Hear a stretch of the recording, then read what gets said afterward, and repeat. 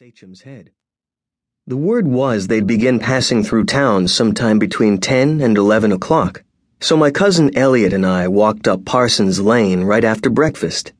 We stood along the side of West Main Road with a raw sea wind whipping past our ears, and it wasn't long before we got so cold we had to start hopping. "Hey, Robert, did we have to get here so early?" Elliot panted between hops. "We had to," I panted back. "It's going to be history." This was early in March 1942, barely 3 months after Pearl Harbor was bombed and America went to war against the Nazis and the Japanese, and we weren't the only ones on the road that morning. Soon people began to stream out from everywhere and wait at the ends of their driveways. Kids were climbing trees to look up the road. Every so often, somebody would ride by in a car or on a bike and yell out a progress report. "They're at Wickham Road. Won't be long now. They're up to Mrs. Grinnell's."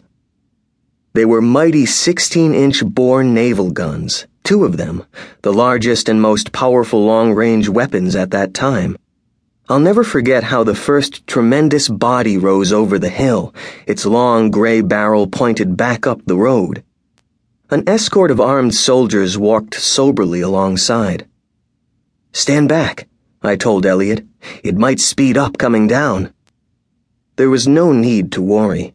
Each gun was chained on 2, not 1 but 2, flatbed haulers because it was so huge, and the trucks that pulled the flatbeds were overwhelmed by their loads and inched forward with agonized groans and shudders, even going downhill. "A 2-year-old child could have walked faster," someone said. "And done less damage to the road," someone else observed. Across the way, I saw a tall, bony man in a blue cap take a notepad out of his knapsack and bend to write in it. I thought he was a reporter from one of the Providence newspapers and felt proud to be there at such a momentous event. The guns had been statewide news all week. They had already been 2 days on the road coming from the Riverton train depot, 10 miles away, and would require another half-day to haul to Fort Brooks. Along their route, a bridge had been reconstructed over an inlet to accommodate their weight. A yapping dog had darted too close and been crushed under one of the flatbed's slow-moving wheels. Marion Wainwright, a local pacifist, had threatened to throw herself under another wheel. She was arrested and taken away to the police station to cool her heels. People weren't so tolerant of free thinkers back then, especially in a New England coastal village where the world hadn't yet shown much of a face. These were not the first guns to be brought down the road.